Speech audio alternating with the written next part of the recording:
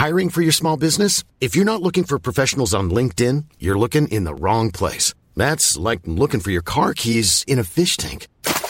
LinkedIn helps you hire professionals you can't find anywhere else, even those who aren't actively searching for a new job but might be open to the perfect role. In a given month, over 70% of LinkedIn users don't even visit other leading job sites. So start looking in the right place. With LinkedIn, you can hire professionals like a professional. Post your free job on linkedin.com/people today.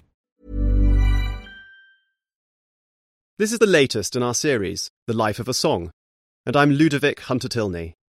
This week, Every Rose Has Its Thorn. Just like every night has its dawn, just like every cowboy sings a sad, sad song. Every rose has its thorn. The record sleeve shows a pensive man with dark stubble, muscular tattooed biceps, a guitar, and a cigarette. Confusingly, this otherwise macho rocker also has lustrous blonde hair falling below his shoulders, gold jewellery, and voluptuous lips rouged with lipstick. To quote Aerosmith, dude looks like a lady. He is Bret Michaels, singer of the Los Angeles band Poison, pictured on the cover of the band's biggest hit, Every Rose Has Its Thorn. Inspired by Michaels' breakup with his then-girlfriend, the power ballad was number 1 in the US singles charts for 3 weeks at the end of 1988 and beginning of 1989. Not only was it Poison's moment of greatest glory, Every Rose Has Its Thorn also marked the high water point of LA's glam metal scene. Dudes who looked like ladies would never rock out with such gusto again. Glam metal was a pumped-up, Reagan-era mutation of 1970s glam rock and punk, headquartered in the fleshpots of Sunset Strip, West Hollywood.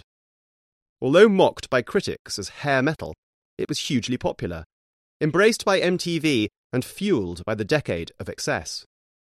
Poison came late to it, releasing their debut album in 1986, the flagrantly titled Look What the Cat Dragged In.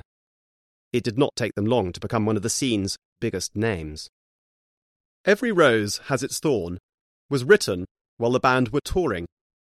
Late one night, after a Dallas show, a homesick Bret Michaels rang his girlfriend, who worked as an exotic dancer in LA. Michaels was horrified to hear a male voice answer the phone.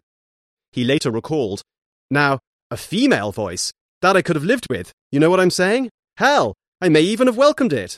But another guy? It broke my heart." All that pain was poured into Every Rose Has Its Thorn. The song opens with a plaintive sigh and strummed acoustic chords. "We both lie silently still in the dead of the night," Michaels sings ponderously. But when guitarist C.C. DeVille makes a swaggering entrance with a brooding solo, the mood shifts.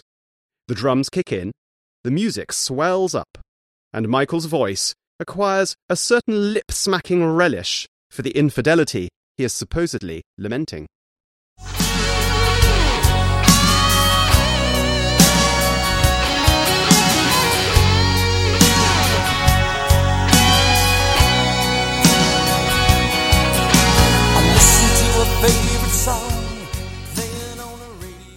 Lyrical contraries recur. Roses have thorns, nights have dawns. A couple lie close but feel miles apart inside. To have these juxtapositions sung by a stubbled man in lipstick and makeup adds a weird gravity to them. Somewhere in the background of Michael's doggerel lies the murky memory of Shakespeare's sonnets. Sonnet number 35, to be precise. The one when the poet forgives the master-mistress of my passion for a trespass against his love. No more be grieved at that which thou hast done, he tells the androgynous youth. Roses have thorns. Infidelity, the bard tells us, is a natural state of affairs. Poison, at a distance of 480 years, all too readily agree. Every Rose Has Its Thorn has proven to be LA glam metal's most lasting memento. It's Stairway to Heaven, an association that was suggested by the 1991 film Bill and Ted's Bogus Journey, when the bodacious duo Bill and Ted are confronted by St. Peter at the gates of heaven, asking, "What is the meaning of life?" They respond by reciting lines from Every Rose Has Its Thorn. That was the start of the song's fruitful afterlife. It is a film and television soundtrack staple from Glee to The Simpsons, and has been slaughtered by millions of karaoke caterwaulers. It has been belted out by contestants on American Idol, and was reinterpreted by Miley Cyrus as a glitzy pop number in 2009. And to hear that tears me up inside, and to see you cuts me like a knife.